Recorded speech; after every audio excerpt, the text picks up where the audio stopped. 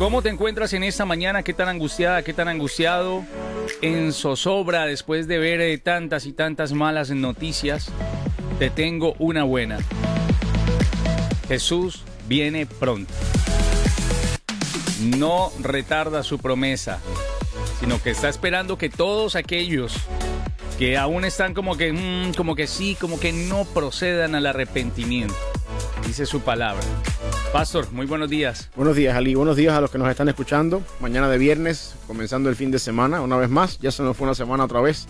Los días pasan volando, las horas pasan volando y uno tiene que ser responsable de lo que Dios nos da para cada día, ¿no? Es parte de la mayordomía.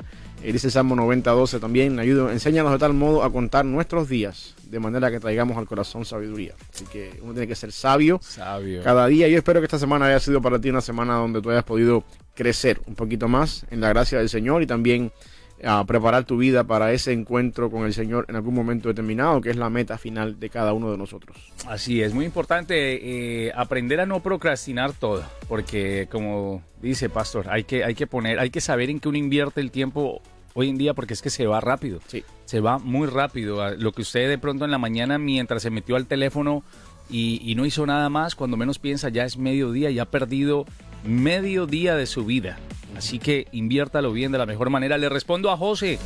José, hoy tenemos una temperatura, yo creo que es súper agradable, pero ya con una mañana parecida a las de invierno, bastante oscura, parecen casi las 7, casi las 6:30 de la tarde, casi la noche, con lluvias, así que nos preparamos porque sobre las 11 de la mañana estará lloviendo.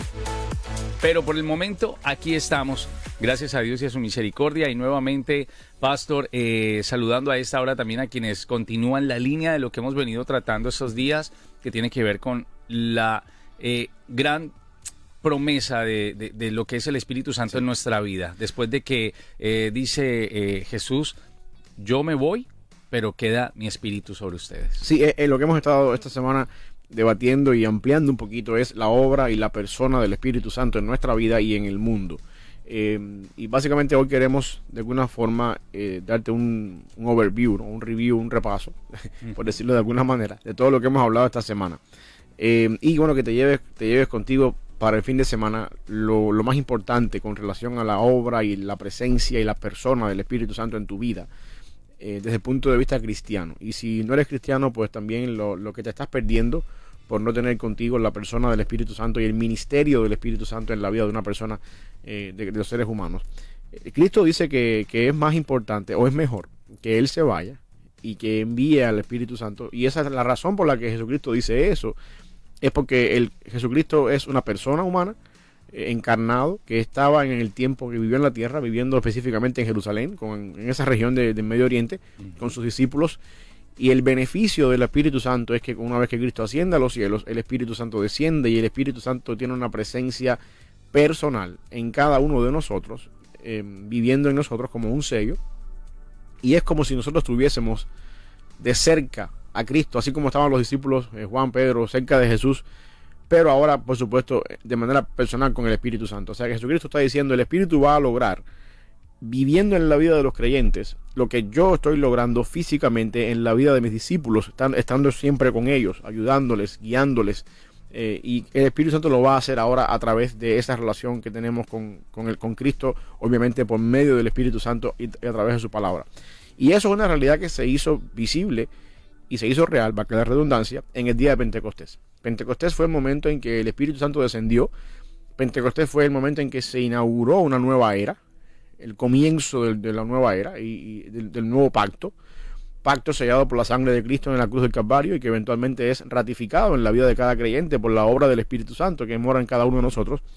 Y nosotros vivimos ahora en eso que está profetizado por Jeremías 31, de la presencia del nuevo pacto, donde todos tenemos la ley grabada en el corazón por la obra del Espíritu Santo, donde tenemos la capacidad de discernir lo que está bien y lo que está mal acorde a su palabra, porque el Espíritu nos redarguye.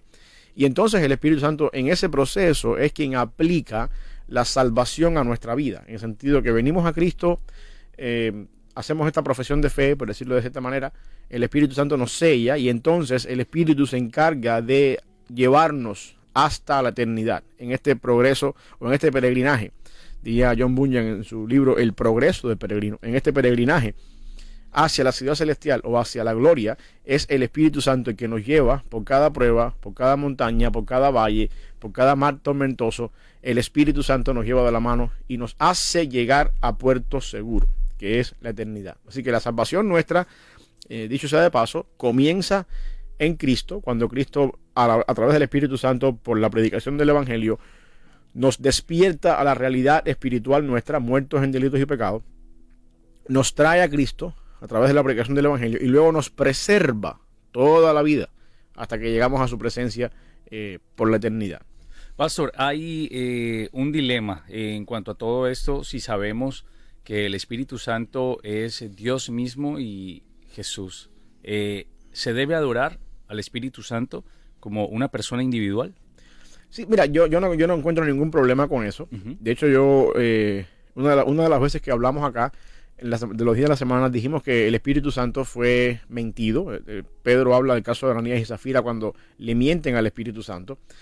David le dice al Señor, no quites de mí tu espíritu, por supuesto teniendo en cuenta lo que pasaba con Saúl. Yo no tengo ningún problema con ese tipo, con adorar al Espíritu Santo. Al Espíritu Santo se le puede blasfemar. Hay una canción por ahí que me viene a la mente ahora, que hay algo de sus líricas, dice, Espíritu ven Espíritu y en este lugar. Yo no tengo ningún problema con esa canción, siempre y cuando, déjame hacer esta salvedad, siempre y cuando estemos hablando de la venida del Espíritu Santo a la vida del pecador. ¿Okay? Y no como algo místico que pueda descender. Y no como una replicación de lo que pasó en Pentecostés. Porque lo que pasó en Pentecostés fue único. Momento único en la historia. El Espíritu Santo está obrando a partir de Pentecostés en el mundo y en la vida de cada creyente a partir de Pentecostés. Por lo tanto, no es correcto que nosotros estemos diciendo Espíritu Santo ven y desciende aquí y como tal y como pasó en el Pentecostés. Ahora, sí es correcto que podamos decir Señor o Espíritu Santo ven y toca la vida de las personas que están acá, que no te conocen, y convénceles de pecado. O convence de pecado al que te conoce y ayúdanos a trabajar, a mejorar en la salvación. En ese sentido, sí. Yo lo que no puedo pedir es que el Espíritu venga otra vez, como ocurrió en Pentecostés. Porque eso es un evento único, que da el inicio al nuevo pacto, a la era de la gracia, por decirle de alguna forma, o como le dicen la teología dispensacional, la dispensación de la gracia. Eso fue una sola vez en la historia. Y ya pasó en el Pentecostés. Lo digo también porque hay algún tipo de, por decirlo así, de sectas que parecen pues afables a la gente cuando se acerca, como una de ellas muy conocida en varios puntos del mundo, llamada Espíritu Santo, la Iglesia del Espíritu Santo, y donde hablan de muchas cosas y muchos términos relacionados con el Espíritu Santo, pero se deja a un lado, ¿no? Obviamente la Trinidad, solamente se le da un poder específico a esto y donde se regala el pañuelo no sé qué, el agüita de no sé, la rosa de no sé qué. Ya todo esto pasa a un tema más de ocultismo. Y a un tema más místico, más misticista, o sea, más místico en el sentido de que estamos buscando lo sobrenatural, estamos buscando diríamos esa dimensión, ¿no? Por decirlo de alguna manera, donde el Espíritu se hace visible por medio de el milagro, por medio de lo sobrenatural. Mira, siempre la naturaleza humana, Ali, es interesante y el ser humano siempre ha querido abogar o encontrar ese elemento de místico, ese elemento de misterio para probar la realidad de nuestra fe. Nosotros podemos encontrar en la Biblia un grupo de personas que se acercaba a Jesucristo por el simple hecho del milagro, que seguían a Jesucristo por el simple hecho del milagro. Hay un pasaje en la historia, en la Biblia, en los evangelios, cuando Jesús alimenta a los 5,000.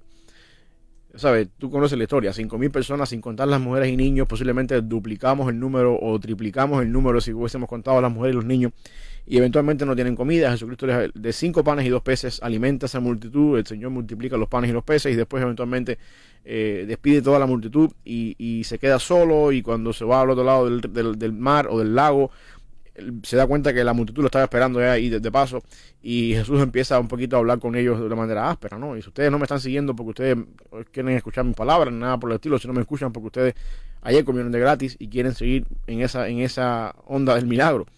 Y la multitud se empieza un poquito como que a cuestionar a Jesús y le dicen, bueno, ¿qué has hecho tú? Dice, nuestros padres comieron maná del cielo. ¿Qué tú has hecho para que creamos en ti? Espérate. Ayer acaban de comer 5,000 personas o más, con 5 panes y 2 peces, sí. Y todavía quieres más. Hay personas, y Cristo hoy dice en otro momento, esta generación malvada demanda señal, pero señal no le será dada. Dice, al menos la señal de Jonás. Básicamente es la muerte sepultura, 3 días en el corazón de la tierra, así como estuvo Jonás 3 días en el corazón del pez, o en el vientre del pez. Y el concepto de Jesús es el siguiente.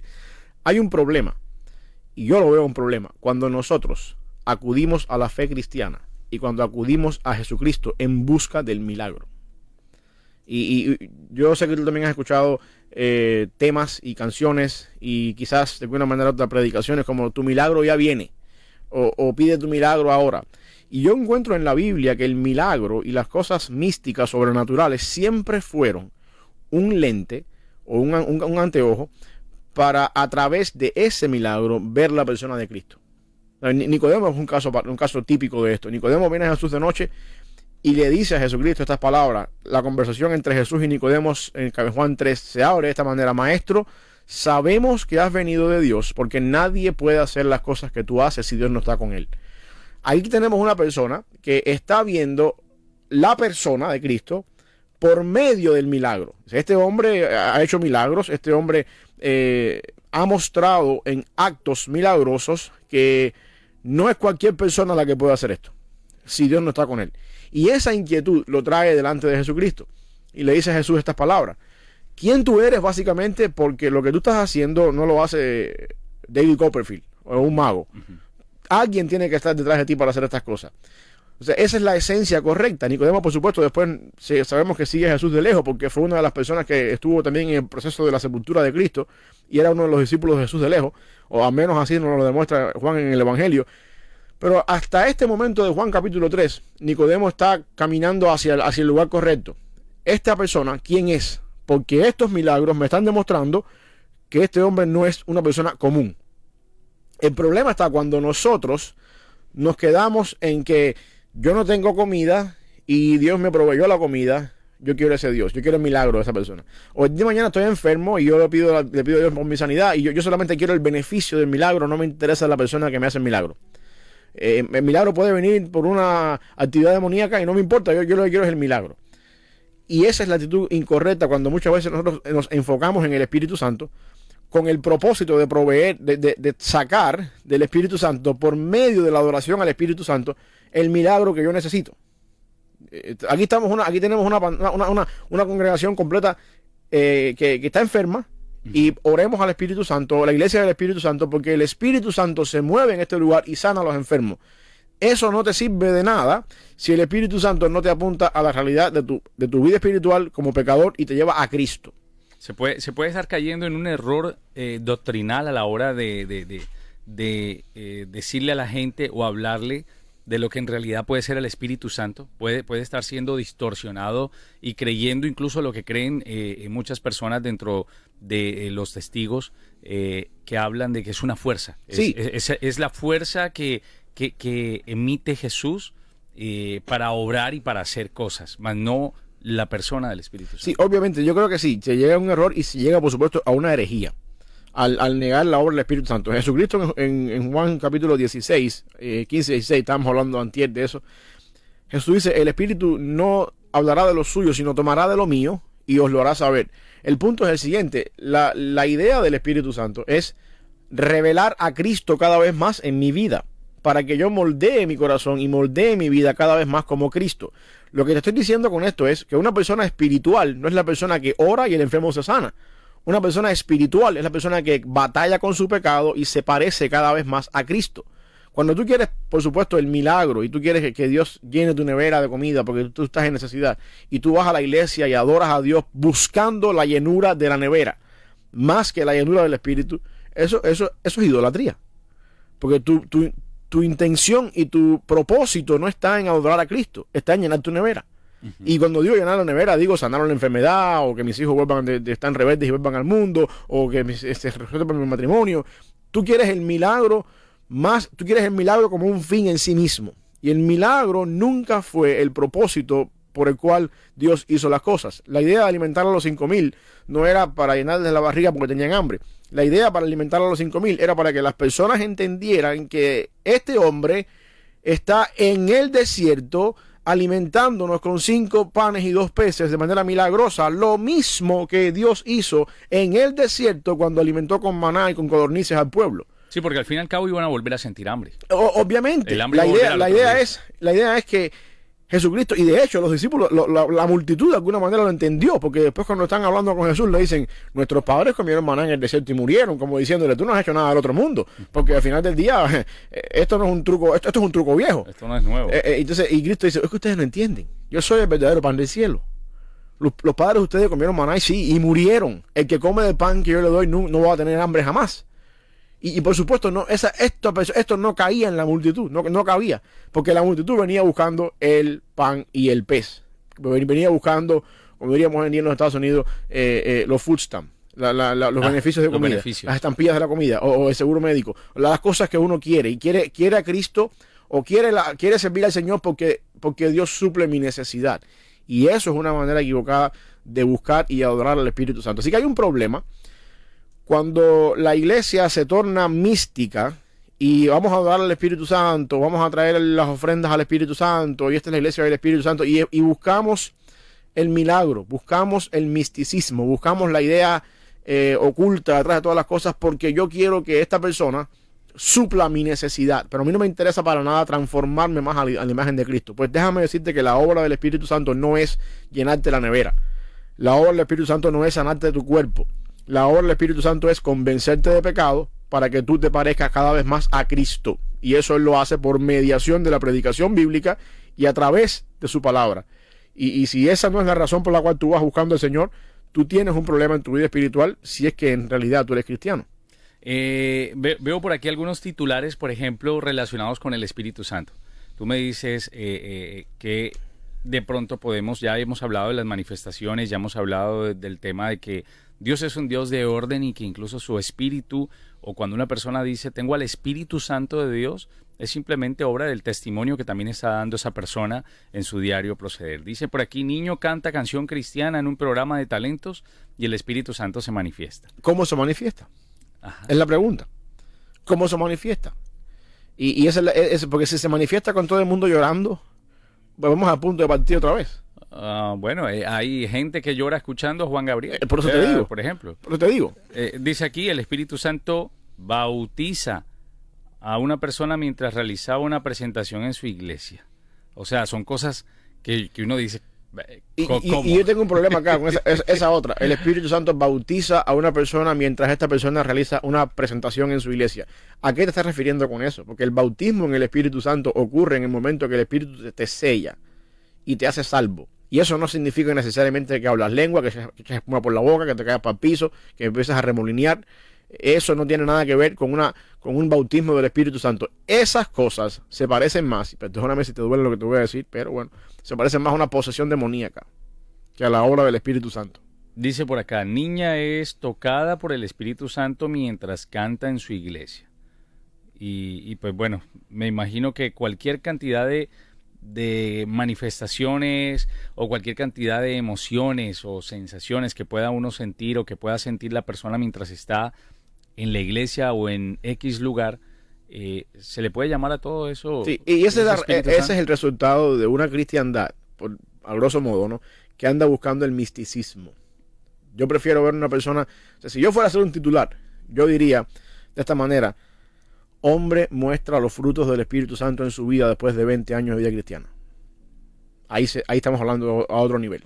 Porque entonces ahora en ese titular yo voy a desarrollar cómo esta persona vivió, cómo esta persona batalló con su pecado por 20 años, cómo esta persona fue convencido de pecado por 20 años, y cómo esta persona en su relación con Dios, el Espíritu Santo, por mediación de la palabra, le dio medios, métodos y pasos para seguir, para alejarse de ese pecado con el que estaba batallando. Y al cabo de los años te voy a decir, esta persona mostró el fruto del Espíritu Santo en su vida. Y la obra del Espíritu se hizo visible en su vida al ver a una persona que antes era un alcohólico y por mediación del Espíritu Santo llegó al convencimiento de que esto era pecado y batalló con el alcohol por cierta cantidad de años en su vida y ahora es libre del alcoholismo. Eso para mí es más obra del Espíritu Santo que la emoción del niño llorando, que no le salen las palabras de la boca porque el Espíritu lo tocó. Cuidado con eso. Alguien me planteaba ayer el tema de si es bíblico y si es posible que una persona le pida por un familiar muerto al Espíritu Santo. Oh, no. No está bien. No, nosotros no el podemos. hecho del tema de querer como cristiano, querer comunicarse o hablar con los muertos. No. Eso es pecado. A través del Espíritu Santo. Eso es pecado. Eso es pecado. Eso es otro cuento, Sí, ¿no? eso es pecado y eso es altamente condenado en la Biblia. Nosotros no pedimos por los muertos, no oramos por los muertos. Eso es una mezcla ya fuerte sí, ahí de ya esto es demasiado. Ocultismo. Sí, esto es demasiado. De hecho, un caso de la Biblia que tenemos de eso es el caso de Saúl, yendo a ver a la divina de Endor en 1 Samuel 28, para hablar con Samuel, y es un pasaje un poquito confuso, ¿no? Porque Samuel sí salió y Samuel le dijo que te ibas a morir mañana, pero en realidad en la Biblia es altamente condenado el orar por los muertos por la razón que sea, ya sea que sea para que Señor bendice cuide el alma de la persona que está contigo. No. En todo caso oramos, tatuarse por algún muerto. Sí, en todo caso oramos por los que quedan aquí. Señor, bendice a la familia que sufrió esta pérdida ahora. Pero por los muertos no oramos, y tampoco hay medio de comunicación con los muertos. No nos comunicamos con ningún muerto. Ninguna persona que está del lado allá puede venir del lado acá. ¿qué es lo que vemos por ahí en estas cosas? Esas son actividades demoníacas. Pero nada que ver. Y eso, por supuesto, el Espíritu Santo nunca entra en ese tipo de juegos. Así que eso es un no con mayúscula, la N y la O. Herejía. Sí. Esa es herejía. En la época de la Reforma te quemaban en la hoguera, por decirlo de alguna manera. Pastor, ¿cuáles son los nombres y títulos del Espíritu Santo? Yo tengo unos por aquí y tú me corriges. Guía. Guía, sí. Intercesor. Sí, puede ser, sí. Bueno, intercesor, de alguna manera, el que intercede delante del Padre es Cristo. Ajá. Ok, Déjame rectificar eso. Cristo podría ser también abogado ante el Padre. Ese es Cristo. Cristo. Yo dejaría ese término para Cristo. Ok, testigo. Sí, le da testimonio a mi espíritu de que soy un hijo de Dios. Espíritu de vida. Sí. Garantía. Sí, el sello. El sello. Convencedor de pecado. Sí. Consolador. Sí. Y la idea de consolador, yo quiero ser un poquito enfático en esto.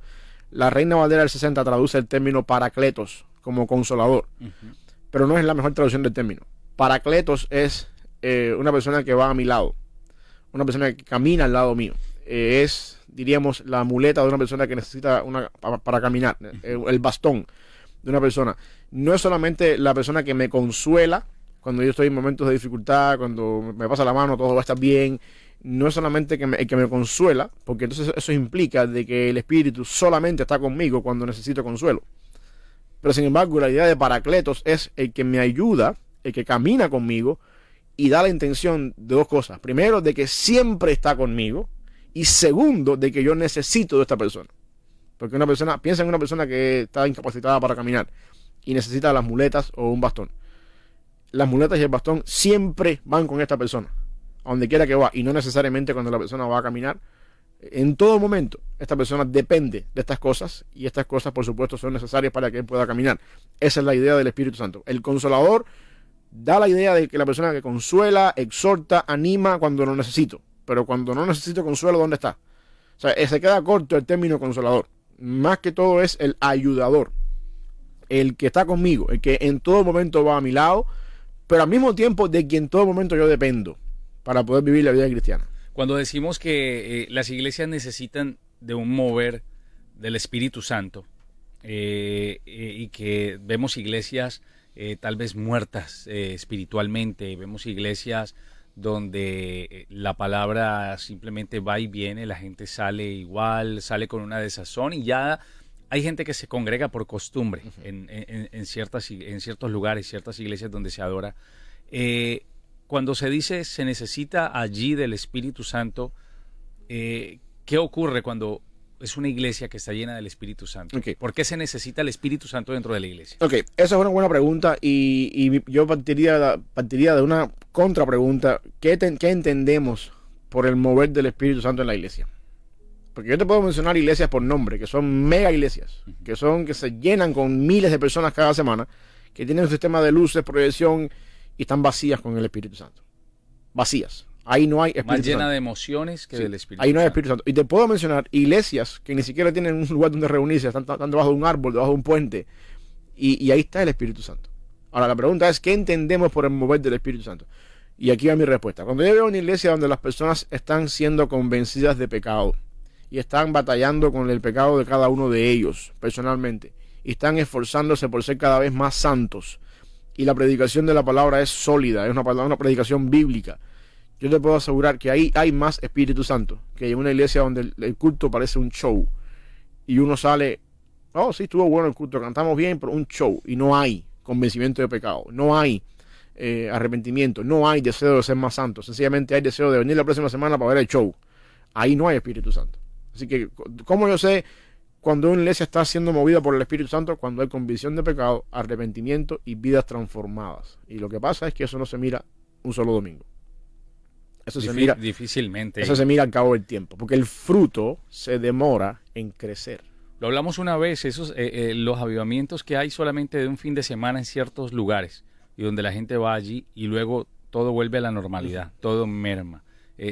No se puede medir una iglesia porque bautizaron este fin de semana 20 y el otro fin de semana no fue nada. Sí, entonces nos parece que la iglesia es como el estanque de Siloé, donde de vez en cuando viene un ángel, agita las aguas y se movió y después otra vez hay que esperar que vuelva otra vez el Espíritu a mover las aguas y entonces después todo el mundo sanado, todo el mundo... Que esa era la idea, ¿no? Ese era, digamos, el concepto que tenían en ese momento. Del estanque, ¿no? Estoy usando el estanque como un ejemplo para la iglesia. Entonces venimos el domingo y dice, bueno, vamos a ver, hoy puede ser el día en que venga el Espíritu Santo y mueva las aguas y todo el mundo aquí llorando y todo en el piso, entonces pues, pero quizás el domingo que viene, hoy no el Espíritu. Eso es como comprar la lotería e irse a la iglesia el domingo y decir, yo sé que por venir hoy me voy a ganar papel de lotería. O es como me tocó el domingo de suerte, fui a la iglesia hoy, mira qué casualidad, el Espíritu vino hoy, que oye, mira, que aquí no, eso no es así. Bíblicamente hablando, el Espíritu no funciona así. El Espíritu está con nosotros 100%. Es verdad que a veces uno siente un poquito la llenura del Espíritu, uno siente, oye, me lloré en la alabanza. Hay cosas en mi vida. Hace poco yo conversaba con un hermano de la iglesia y me decía, estoy pasando por momentos en mi vida difíciles y cuando llegué el domingo a la iglesia, sentí la presencia, Dios me tocó con esa canción que estábamos cantando, sentí como que me pusieron la mano en el hombro, no te preocupes que aquí estoy contigo. Eso es muy diferente a decir que el Espíritu Santo se movió. El Espíritu Santo está obrando en tu vida por una canción, por un mensaje de la palabra, por cosas que están pasando en tu vida, pero eso no quiere decir entonces que tenemos que ir a la iglesia todos los días esperando que hoy sea el domingo en que el Espíritu agite las aguas y entonces todos los cojos y todos los que están enfermos se metan en el agua y sean sanados. Si tú estás yendo a la iglesia por eso, bueno, déjame decirte que es posible que te pases la vida entera como el cojo que estaba en el estanque, esperando el momento, y al final del día el momento está completamente fuera del estanque. No es el estanque, es la persona del Espíritu Santo. Necesita en estos momentos Estados Unidos, bueno, estamos hablando porque vivimos aquí de Estados Unidos, sabemos que ojalá en muchos otros países, en otros lugares, necesita Estados Unidos del Espíritu Santo. Yo creo que sí. Los Estados Unidos viven una fe muy superficial. Después de 13 años viviendo en este país, lo cual no me arrepiento, y es una bendición del Señor venir para este país, pero uno puede experimentar que el cristianismo en los Estados Unidos es muy superficial, a diferencia de otros lugares. Y por muchas razones, ¿no? Lo digo por muchas razones. Por la cultura, por el tipo de contexto, por la comodidad que uno tiene acá. El cristianismo en los Estados Unidos es muy superficial. Nosotros tenemos a veces 2, 3 carros en la casa, en el driveway, y porque está lloviendo no vamos a la iglesia. Y en los países nuestros ni siquiera tenemos un carro y caminamos a veces millas para ir el domingo a la iglesia. O se suben en la guagua, en el bus y al final y cuando llegas a la iglesia te das cuenta que no siempre, a grosso modo, no quiero entrar mucho en detalle, pero a grosso modo los Estados Unidos es un país muy superficial en cuanto al evangelio. Y con toda la libertad que tenemos acá y con todos los medios que tenemos acá, Estados Unidos no es el país donde más presencia del Espíritu Santo hay, ni tampoco es el país donde más vidas transformadas por el poder del Evangelio existe en el mundo entero. Es una triste realidad. Pero incluso hay estadísticas y hay un gran porcentaje, un número bastante alarmante de cuántas personas hoy en día están desertando aquí, en este país, y se están retractando de su fe. Sí. Están volviendo atrás. Sí. Pastores. Yo creo, iglesias grandes. Yo creo, y esto es algo interesante, más que todo en un programa de radio hispano, yo creo en estos momentos que uno de los lugares en el mundo donde más el evangelio está creciendo y donde más el evangelio está dando frutos es en el mundo hispano, Centro y Sudamérica. Sí. Y quizás en algunas partes de Europa que se habla español. Y digo esto interesante porque si estamos en los Estados Unidos, y los Estados Unidos es un país donde todos los días, por las razones que sea, entran personas hispanas a nuestro país, a este país, nosotros tenemos la oportunidad de en los próximos años, si no perdemos el momento, de hacer algo grande en el mundo hispano evangélico, desde los Estados Unidos hacia el resto del mundo entero. ¿Por qué razón? Por lo mismo, porque el mundo evangélico en los Estados Unidos de habla inglesa es muy superficial. Y esa ha sido la cultura. Y si uno mira, por ejemplo, Inglaterra, Francia, Europa, países que en otro tiempo eran bastiones del evangelio, hoy en día son catedrales vacías. Las grandes iglesias aquellas donde no hay nada. Y un país completamente en el liberalismo. En el mundo hispano estamos empezando a ver un resurgir en el mundo teológico, en el mundo académicamente teológico, en la predicación bíblica, en personas que están viniendo a Cristo, y los Estados Unidos está recibiendo hispanos cada día.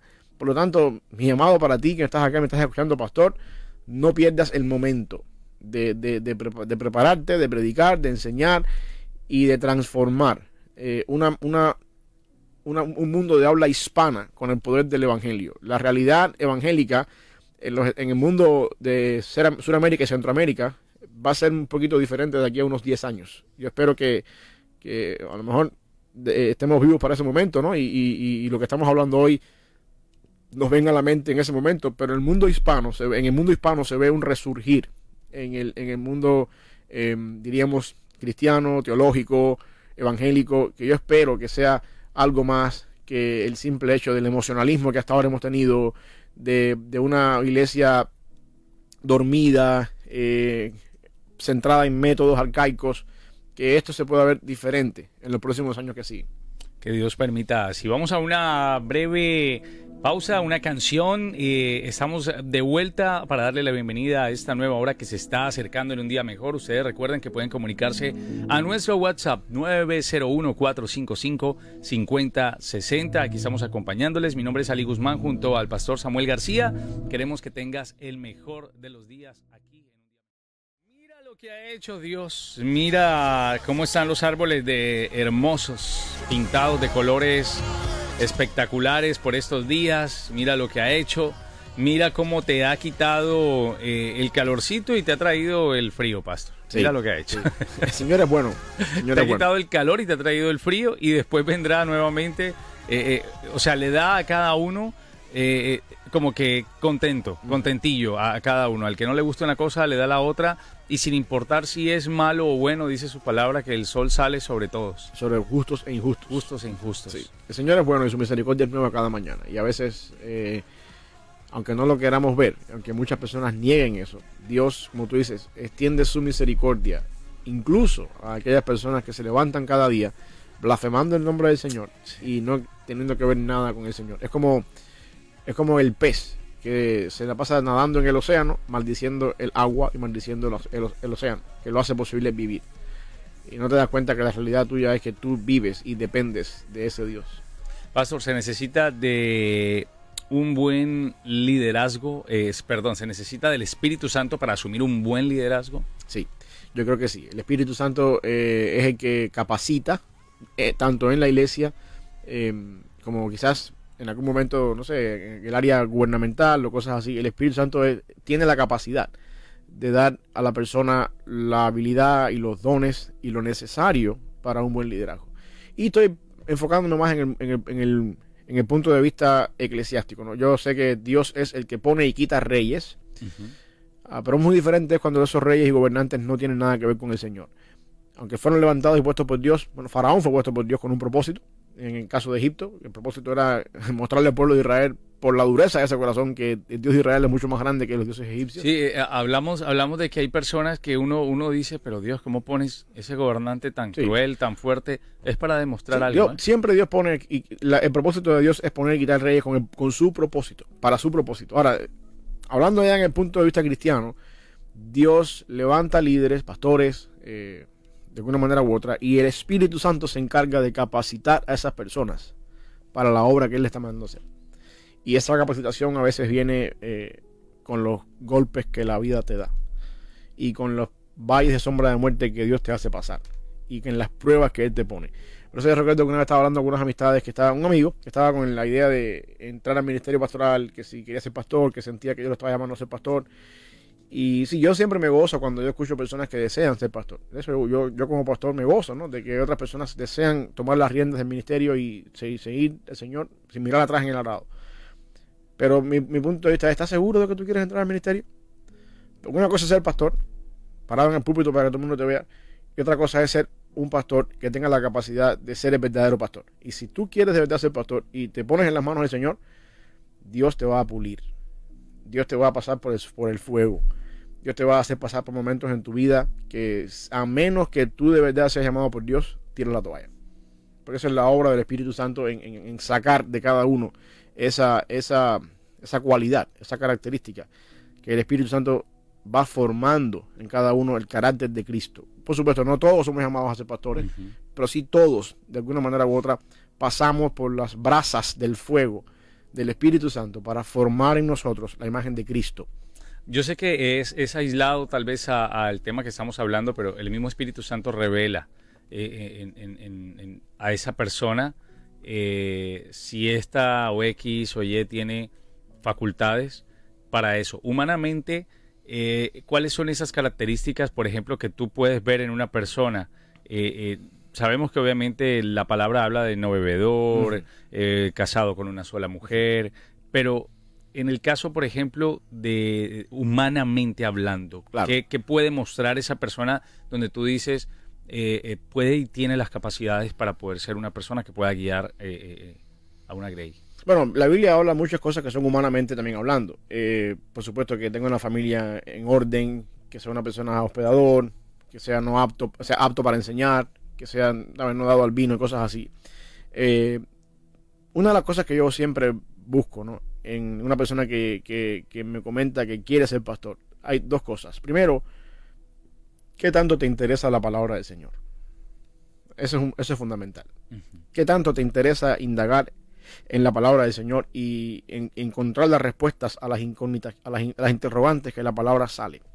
O sea, ese deseo tuyo de indagar, de conocer, de estudiar, de saber más la palabra del Señor. Eso es importante, porque al final del día de eso depende cada vez que te pares detrás del púlpito a predicar. A menos que tú quieras hacer cuentos y hacer chistes y ser un motivador. Ser un buen orador, por decirlo así, exacto, conferencista. Y yo sé que no todo en la vida pastoral es el púlpito. Hay otras cosas y aquí es donde voy. Esa es una, ¿no? ¿Qué tanto te importa la palabra del Señor? La otra cosa es qué tanto te importa a ti la gente. Porque, o sea, qué tanto te preocupa el bienestar de las personas. El sentido de que cómo está el hermano hoy. ¿Por qué el hermano no estuvo en la iglesia hoy?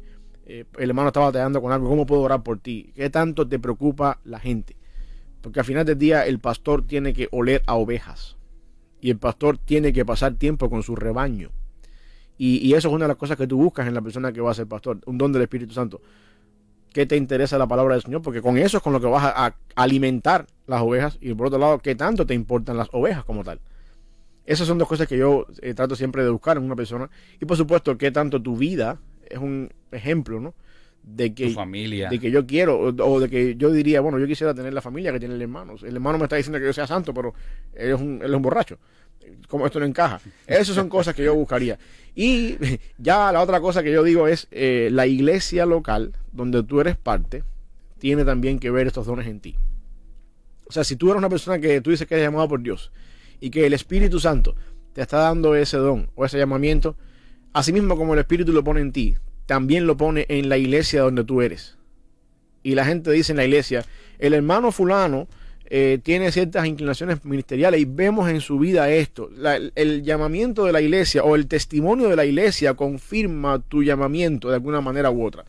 Tú puedes ser una persona que dice, yo quiero ser pastor y me quiero comer en el mundo y quiero predicar el evangelio, quiero pararme atrás de un púlpito, pero tu iglesia dice, nosotros vemos en el hermano otra cosa muy diferente. Él nos ha mostrado por tanto tiempo que cualquier cosa menos el pastorado.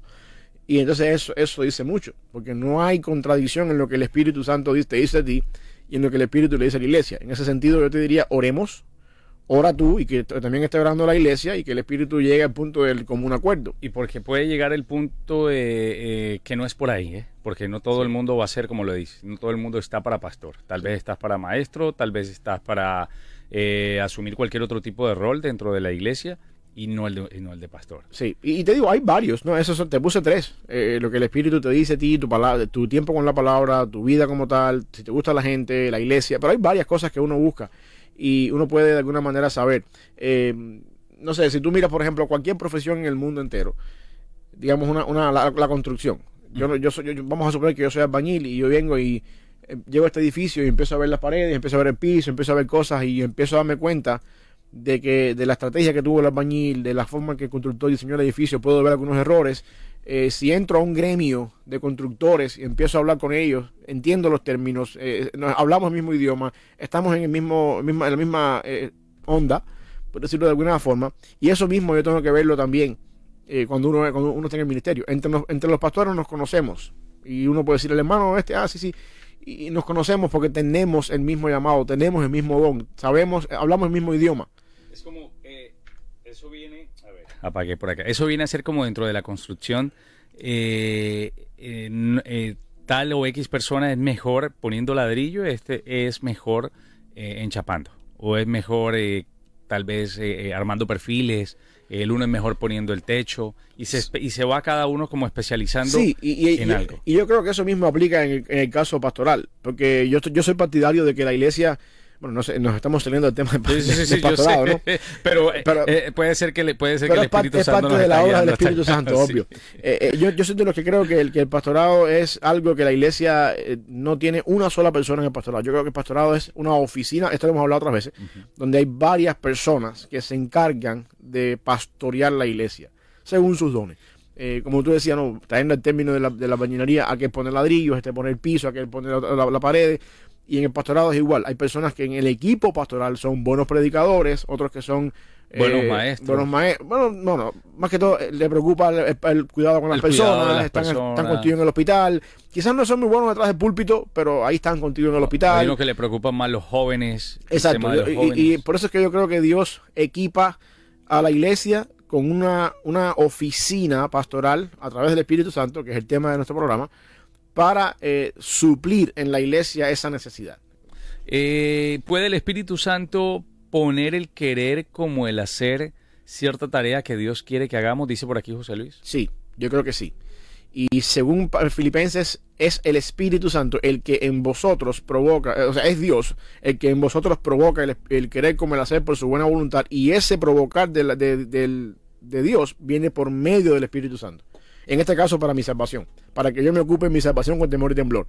Es el pasaje que estoy citando. Pero yo creo que sí, que es el Espíritu Santo el que pone estas cosas en mi corazón. Nada bueno nace de nosotros si no es porque Dios lo pone. Yo no me levanto el día de hoy, lo mismo con el caso, yo no me levanto el día de hoy diciendo, quiero ser pastor. Uh-huh. No, si uno se levanta el día de hoy con ganas de querer ser mejor, de querer incluso ayudar al prójimo sabiendo que tú no lo eres, es porque Dios está poniendo también algo en ti. Toda dádiva y todo don perfecto procede del Padre de las luces, dice la Biblia. Así que de alguna manera u otra, eso es la obra del Espíritu Santo en nosotros. Y el Espíritu nos guía, por supuesto, a hacer cosas así. Por supuesto, no es una obra del Espíritu levantarme con el deseo de matar o de robar. Eso no es obra del Espíritu Santo. Y hay veces que es tan obvio, ¿no? Pero hay veces que ese deseo es un poquito confuso en mi vida. Bueno, ¿cómo yo estaré haciendo lo correcto? ¿No estaré en lo correcto? Y ahí es donde entra tu tiempo de oración, tu tiempo de buscar la palabra del Señor, hasta que Dios confirma en tu vida, ¿no? lo que Él quiere que tú hagas. Esto es más manifestación de que el Espíritu Santo pueda estar obrando en nuestra vida. Eso es lo que yo le llamo el despertarnos y decir, hoy quiero ser mejor que ayer. Eso es lo que yo le llamo el testimonio del Espíritu Santo en mi vida, que le da testimonio a mi espíritu de que yo soy un hijo de Dios. Esas cosas. Y del querer hacer algo para Dios. Exacto. ¿No? De no quedarse de brazos cruzados. Exacto. Qué bueno, pastor. Yo espero que haya quedado claro. Sé que si hay alguien en esta mañana a la cual le estuvimos hablando, si hay alguien que está todavía dudando de su llamado en Dios, si hay alguien que estaba dudando de lo que el Espíritu Santo puede hacer en su vida, tal vez hoy el mismo Espíritu Santo te está hablando y te está diciendo ¿qué más necesitas?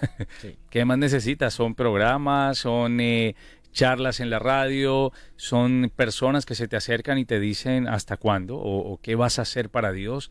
Es porque Dios tiene también un propósito, un llamado creo que todos estamos llamados a hacer algo dentro de la iglesia, ¿no? Sí. O sea, desde el hermano que limpia la pared, el rayón que hizo el niño ahí en la escuela de maestros, hasta que el que recibe a la gente en la entrada de la iglesia. Todos estamos llamados a hacer algo. Exactamente. Todos estamos llamados a servir y poner nuestros dones en función de los demás. Esa es la razón de la vida en comunidad en una iglesia. No hay persona en la iglesia que diga, yo no tengo nada que hacer, o a mí Dios no me ha llamado a hacer nada, yo estoy pasando como ave de paso por aquí. No. Todos tenemos una función, un don, o al menos uno. Pero tenemos varios dones que el Espíritu nos ha dado para que lo pongamos en función y el beneficio de la iglesia. Y nuestra responsabilidad es orar, encontrar en mi comunión qué es lo que el Espíritu Santo me ha dado y que yo no me quede cruzado de brazos. Pastor, oramos y pedimos a Dios para que el Espíritu, su Espíritu Santo, llegue a la vida no solamente de nosotros en esta mañana, sino en la de todas las personas que están escuchando a esta hora. Oramos. Padre, te damos gracias por este día, por esta semana, Señor, por la bendición que tú nos das de poder llegar a un fin de semana y por la oportunidad de haberte servido, Señor, y haber hablado tu palabra del Espíritu Santo, Señor, por todo el resto de la semana. Te pedimos que lo que hemos hablado, Señor, hoy y durante la semana siga dando fruto, Señor, siga creciendo en el corazón de los que nos están escuchando, de aquellos que nos han estado escuchando, y que asimismo, Padre Celestial, también podamos nosotros honrarte con nuestra vida y parecernos cada vez más a Cristo en respuesta a la obra del Espíritu Santo en nuestra vida. Y te pido, Padre, como siempre, una bendición especial para el colectivo de esta emisora. Gracias porque cada día podemos abrir estos micrófonos para hablar tu palabra. Te ruego, Señor, que tú nos ayudes a hacerlo con fidelidad. Perdónanos si te fallamos y si decimos cosas que están fuera de lo que a ti te honra. Y también, Padre, te ruego que tú, este fin de semana que está comenzando hoy, nos ayudes a vivir en santidad. Nos ayudes también, Padre, a poder servirte, honrarte y también, Señor, pasar tiempo en comunión con tu pueblo, sirviéndote y poniendo en función de tu iglesia los dones que tú nos has dado. Si alguien nos está escuchando y no tiene la mejor relación con su iglesia local, que todo este tiempo, Padre, funcione para traer convicción de pecado en esa persona y también, Señor, para poder renovar las fuerzas espirituales con su iglesia. Gracias por este día, por esta semana y por todo lo que tú nos has permitido, Señor, alcanzar y hacer durante la semana. A ti la honra y la gloria por todo lo que hacemos. Ayúdanos, Padre, a poder estar acá el lunes de regreso, honrándote y predicando tu palabra por estos medios. En Cristo Jesús. Amén.